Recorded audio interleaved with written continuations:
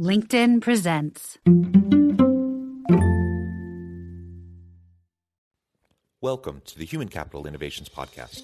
We're your source for personal, professional, and organizational growth and development, where we share original research, explore industry trends, and interview executives and thought leaders from across the globe. We hope you join us often for practitioner-oriented content around all things related to leadership, HR, talent management, organizational development, and change management.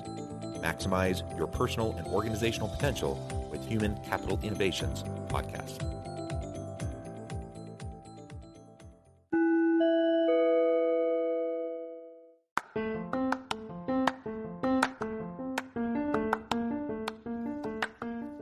Welcome to the Human Capital Innovations Podcast. In this HCI podcast episode, I talk with Patti Phillips and Jack Phillips about showing the value of what you do.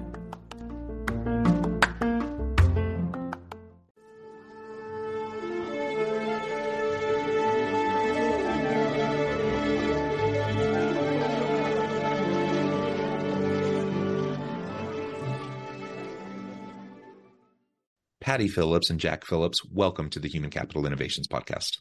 Thank you, John. It's a pleasure. Thank you. Thank you. It's a pleasure to have both of you with me today. You're joining me from Birmingham, Alabama. I'm south of Salt Lake City in Utah. And today we're going to be talking about showing the value of what you do. This is a challenging thing for a lot of people. I will put myself in that camp. I struggle with the idea of self-promotion and, making things about me, especially when they're team efforts. And so on the one hand, we want to be able to tell a compelling story about our capabilities and what we can do for organizations and for teams. On the other hand, I know a lot of people feel self-conscious about it. And so finding a way to do it effectively and authentically, I think is really important. And I'm excited to really dive into this and explore with you based on all of your experience and insights on how we can do this effectively. As we get started, I wanted to briefly share a little bit about Patti and Jack with the listeners. Patti Phillips is a consultant and researcher. Her workshops and conference presentations inspire audiences to align their work with outcomes that matter. When she's not consulting with clients, researching, or writing books, she supports the work of other organizations through board service. And I could go on and on Patti's background, but I'm going to pause there for a moment. Jack Phillips is an award-winning thought leader in the field of talent development. As a teacher, consultant, and coach, he helps individuals show the value of their work in all types of organizations. He has taught his proprietary methodology to over 50,000 professionals and managers in over 70 countries. And again, I could go on and on with Jack's accomplishments as well, but I'm going to pause there for both of you and just give you a chance to share anything else, highlight anything about your background or personal context before we dive on into the topic for today. Again, we appreciate the opportunity to be here with you. And in terms of my background, I think you hit the high points. I did in a previous life spend some time in corporate America. And then for the past 25, almost 30 years, Jack and I have worked together in our business, ROI Institute, to help individuals and organizations demonstrate the value of their work. Yeah, Patti serves as CEO. I serve as chairman of the board. We have about 100 consultants. We work globally through partners. We're operating in 70 countries. Our books, we have over 100 books these days, and they're books in 38 languages. This is truly a global process that we're talking about here. So it's good to be with you. We're just happy to share what we do with all of you listening today. Yeah, thank you for that. You really have accomplished so much. Your reach is tremendous. And again, thank you for taking time out of your busy schedules to share your experiences with us. So why don't we start by just talking through why it's so important to be able to show the value of what you do as the general kind of foundational premise for this entire dialogue. Why is that important? I think it begins with the limited resources people have to invest in us, not just us individuals, but our teams and our companies and our organizations. So fundamentally, we have limited resources. So if we can demonstrate value of what we do in an objective way, trying to remove some of the subjectivity, and in terms of outcomes, not activities, I think those people who invest in us will see more reason to continue investing. So the whole idea is, let's get away from talking about how busy we are, because we're all busy. Everyone's busy. And really look at the accomplishments and the outcomes that we're driving. Okay? Let me add to this. In today's climate, this is particularly critical. there's a lot of talk about how the big companies have chosen people for layoff, and there are big layoffs around, as you've seen. And so here's a consensus recently reported in the Wall Street Journal. First, it's your recent performance that makes a difference. If that's good, you stand a better chance of not being laid off. And if your salary's higher, you have a chance of being laid off even more because they're trying to reduce cost of the salaries. And also the value of your work. If you're in a critical area, it's more valuable to them. So the value of what you do. So let's put that in a process, if we could. So just think about the work that we do, and it fits the success that we're describing here. If you look at the work and how we've evaluated people in work, it's all started with attitude. That is how we react to it and how people react to us. Hey, we like people who've got a great attitude. They got a good work ethic. But obviously that is superseded by the next level, and that's how much do they know? Credentials, certifications, degrees, experience. Hey, that's what we need. But that's what we've learned. We call it learning to do the job. And then there's actually doing the job, following through, doing tasks and follow up and processes, communicating. That's doing. We call that application because we're applying what we know in the job. Well, that's the basis of a lot of performance reviews, and that is how we do things. But more importantly, and what's now the key thing, is the consequence of that. That's impact. That's the projects we've completed, the sales that we've made, the coding that we've done, it's whatever we're doing, it's the impact of that. And the broad categories of that is productivity, quality, time, and cost. Most of the measures can fit into those 4 categories. So that's the key thing these days, making sure we show the impact. But now, what the newspapers and the experts are telling us, it's really the ROI, the next level. That's really the decision maker. You see, if we push that to the next level of the value of your work, it's the monetary benefits of what you do compared to your cost, the fully loaded salary. And just think about it, goes into a calculation like the benefit cost ratio of our work would be benefits divided by costs. Benefits in monetary terms divided by the cost, fully loaded salary cost. So if I'm getting more work done, my performance now is I'm getting more work done. Hey, that's more money for the numerator. If it can overcome the salary, I'm delivering a positive ROI. So as strange as it seems, the layoffs are basically made on what's your ROI. Again, if you got a higher salary, you got to have more value delivered to cover that salary for them to keep you. Now, I'm not suggesting that we're calculating ROI on everyone's work, but we see a trend in that.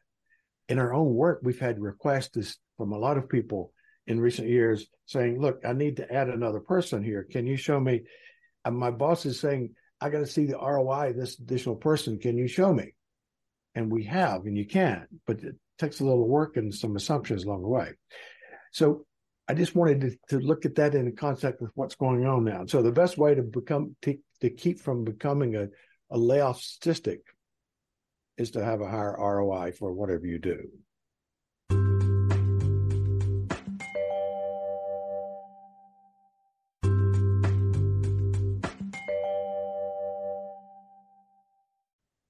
Yeah, well, that's interesting, and it all makes sense. Though I do wonder how calculated leaders are in organizations when they're making those decisions. I think, for example, the Twitter debacle with Elon Musk, and I don't see much evidence of him going through any systematic process whatsoever. No. That was just to me, it seemed like nonsense. But that's probably more the exception rather than the rule. And I would expect that in most places there would be some sort of some sort of process, some sort of mechanism to evaluate people and make some good decisions. But it is challenging because on the one hand, you're saying people who are like great performers, top performers, but also you can't be making as much as other people. Otherwise, you're in danger. So you have to like do a lot for not very much to be able to show your value.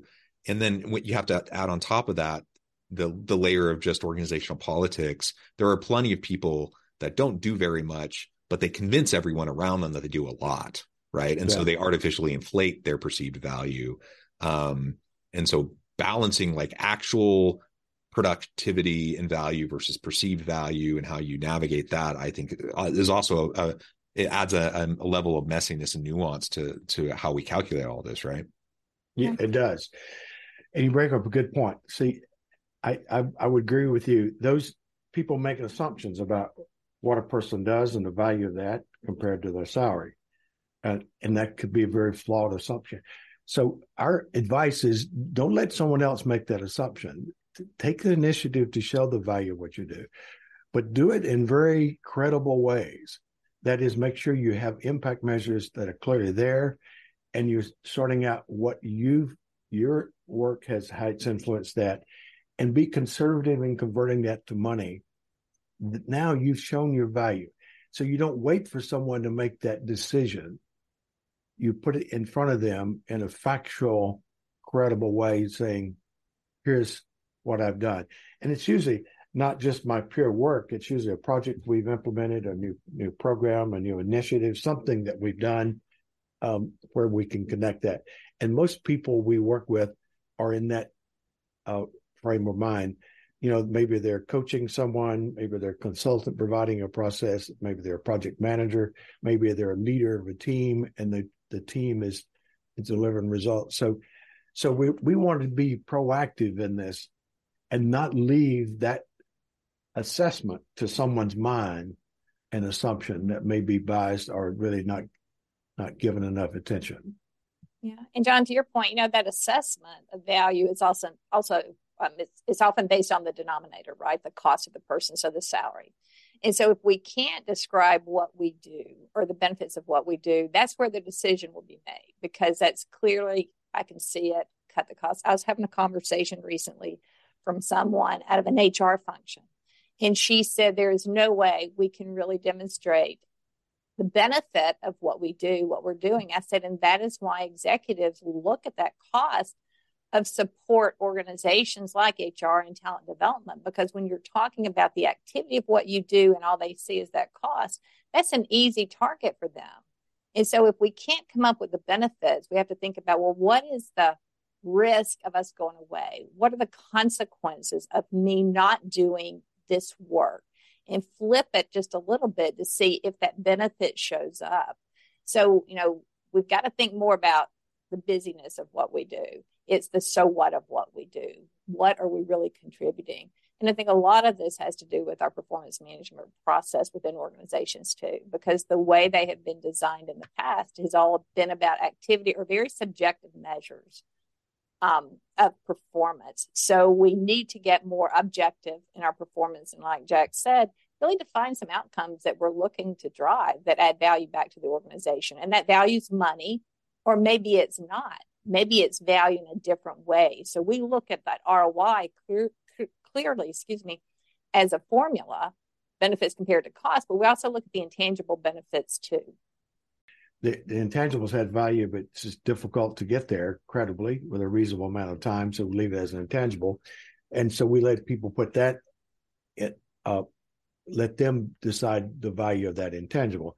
But we put, for the ROI calculation, it's going to be tangible. So we put it in there. And so I just want to underscore what Patty's saying there. If you take HR, the Amazon, I think it was maybe Boeing or Amazon, one report said that 2,000 people they were laying off, primarily in HR and finance. And so HR is a target for this a lot. And when a person says we can't show the value of what they do, they really hadn't looked very much. One of our books, it was a bestseller for the Society for Human Resource Management, published by them, is called Proving the Value of HR. And you can show the value. If you don't put value in front of them for your outcome of your work, but you've got the cost staring them in the face, that's what they're going to look at. Yeah. And they'll make an assumption about your value, and it's going to be flawed, as you point out, or certainly inaccurate. So we say, get in there and show the value of your projects and your programs and your systems and your initiative and so forth before you have to. And then the other part of what we focus on is showing the value and not being afraid to recognize that, well, maybe the value is not what it should be. What can I do to improve? So when we're talking about showing the value, it's not just about demonstrating your value. It's about creating value by learning from what you're doing, what you're accomplishing, and what you're not, and how you can do more to create that additional value. So it's, you have to have a little bit of a thick skin and a desire to look in the mirror sometimes, and it's scary, but let's just take a look at what we're doing, what we're contributing, and how that aligns with where the organization or where our clients are going. Yeah. And I really want to drill in more on this idea of credibly showing the value. And the old saying, I'm going to mess this up, but essentially what matters can't be measured and what is measured doesn't matter. That old expression, it really is true. When you talk about metrics in a lot of organizations, the various KPIs that are used, I mean, you have to do something. You have to choose certain metrics and you have to follow them. But so much of what leads to successful teams and successful organizations and innovative products and services, to bring value to the market, it depends on things that are really hard to quantify, those intangible aspects. And so then you have to find ways to credibly demonstrate those aspects because they're not as easily quantifiable. So let's talk more about that. Like, how do we go about showing what we're doing in a credible way that's going to make sense to maybe board members or C-suite executives sitting around the table looking at a balance sheet and trying to reconcile revenue versus expense?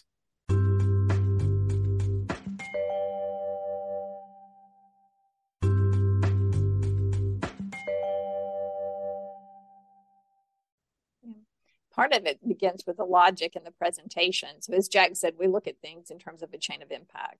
So we invest in a program, a project, or initiative, or an individual. So what is the overall perception of that work? What are people actually learning? How is that helping the organization develop capability or gain capability and skill that they need for the future?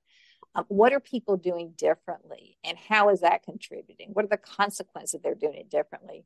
So reporting things and speaking in terms of a chain of impact in specific terms. Specificity drives results. Vague and nebulous is going to get us vague and nebulous every time. So I think part of it is, let's think about this chain of impact. Don't be so proud of all the activity and how much you're spending, but what are the results? Even if it's we're delivering something that's relevant to our customers based on blank, or things have changed based on these measures, the best that you can get to. But it starts with that logic, that logical flow of information and how we communicate it. Because a lot of times the value is there. It's just in the way we present the value in those vague, nebulous terms, or without that logical, critical look at information flows. I'll give a couple examples. Engagement. Executives invest in engagement because they don't like the image of their employees disengaged. And when people talk about the disengagement that's going on, particularly from Gallup in their work, you want to invest in ways to get people engaged. So there's a lot of investment in that area. It's about getting people to have goals and have responsibility for goals and be a good team member and share results with everyone and support each other. You want them to connect to the organization, belong to the organization, and have pride in the organization. So what does all that mean? That's usually captured in an engagement score. So engagement goes up and it gets to so what, as you say. Well, engagement is one of those things that's connected quite clearly to productivity, like gross productivity, that's revenue per employee. It connects to retention. It connects to customer satisfaction. It connects to quality, even safety. So that if we can show that connection, show that value, So in essence, what we're doing is getting people more engaged to drive productivity and to drive the quality of their work. And also have such a great place to work that we keep them there. That's retention, and that's a huge issue these days. So what we're trying to do is connect those softer things to something harder, and it's easier to not measure, but convert to money, value. So we can do that. Just think about culture as another example. We work a lot these days in culture. People want to know. So we've been working culture, 3 years now. What difference has it made? Well, they seem to see some things that point to that, but the key issue, you want the credibility of that connection. So we just completed one culture implementation where it actually drove the productivity, that's revenue per employee, and we got the people involved to tell us what % of that improvement is actually connected to the culture. It also connected to turnover. Turnover is down because of the culture. And again, we got a connection to that so we can see how much goes to that. And we've got time savings. That is, they're more efficient with their work. They're actually saving time. We get a monetary value for that.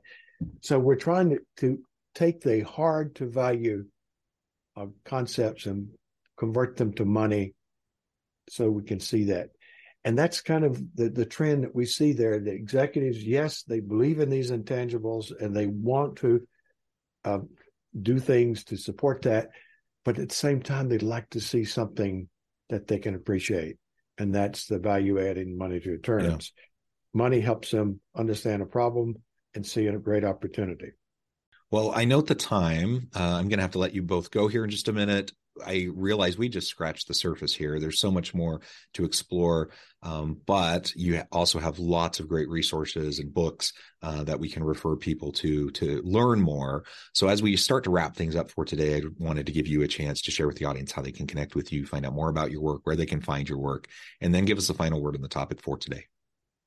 Well, thank you, John. So you can find us at www.royinstitute.net. And then you can certainly email either Jack or myself at JACK at royinstitute.net or Patti, Patti at royinstitute.net. But then also you can find our books on Amazon. And so the new book, Show the Value of What You Do, is probably the simplest book of all the books. Many of our books are very technical, but it's the simplest book. And it does cover a variety of different types of programs and people and where they work and how they're demonstrating value of what they do. So that may be a good starting place for people who are just getting into it.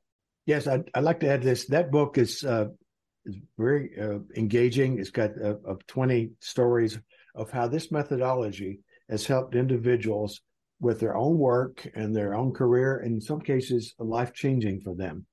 It reads, it's only 150 pages, and it's very short on the numbers, which often frightens people, but it's in there, but just not so much of it. So here's our commitment to you. If you get that book from Amazon, show the value of what you do. And if you're not happy with it, keep the book, send us a note, Jack at royinstitute.net, and tell us what you got invested in the book, including the shipping, and we'll send you a check for that amount. No questions asked. Patti and Jack, it has been a real pleasure. I encourage the audience to reach out, get connected, find out more about what your team can do for them. And as always, I hope everyone can stay healthy and safe, that you can find meaning and purpose at work each and every day. And I hope you'll have a great week. Do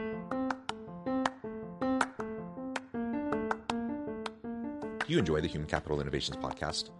Enjoy ad-free listening by going to the Patreon page. And please consider contributing even at the producer or sponsorship level. And please leave a review. Thank you for your support.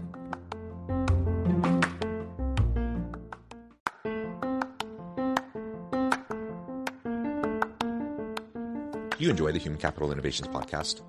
Enjoy ad-free listening by going to the Patreon page. And please consider contributing even at the producer or sponsorship level. And please leave a review. Thank you for your support.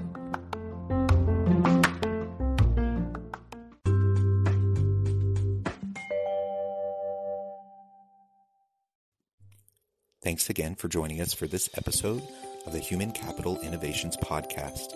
I hope you stay healthy and safe and that you have a great week.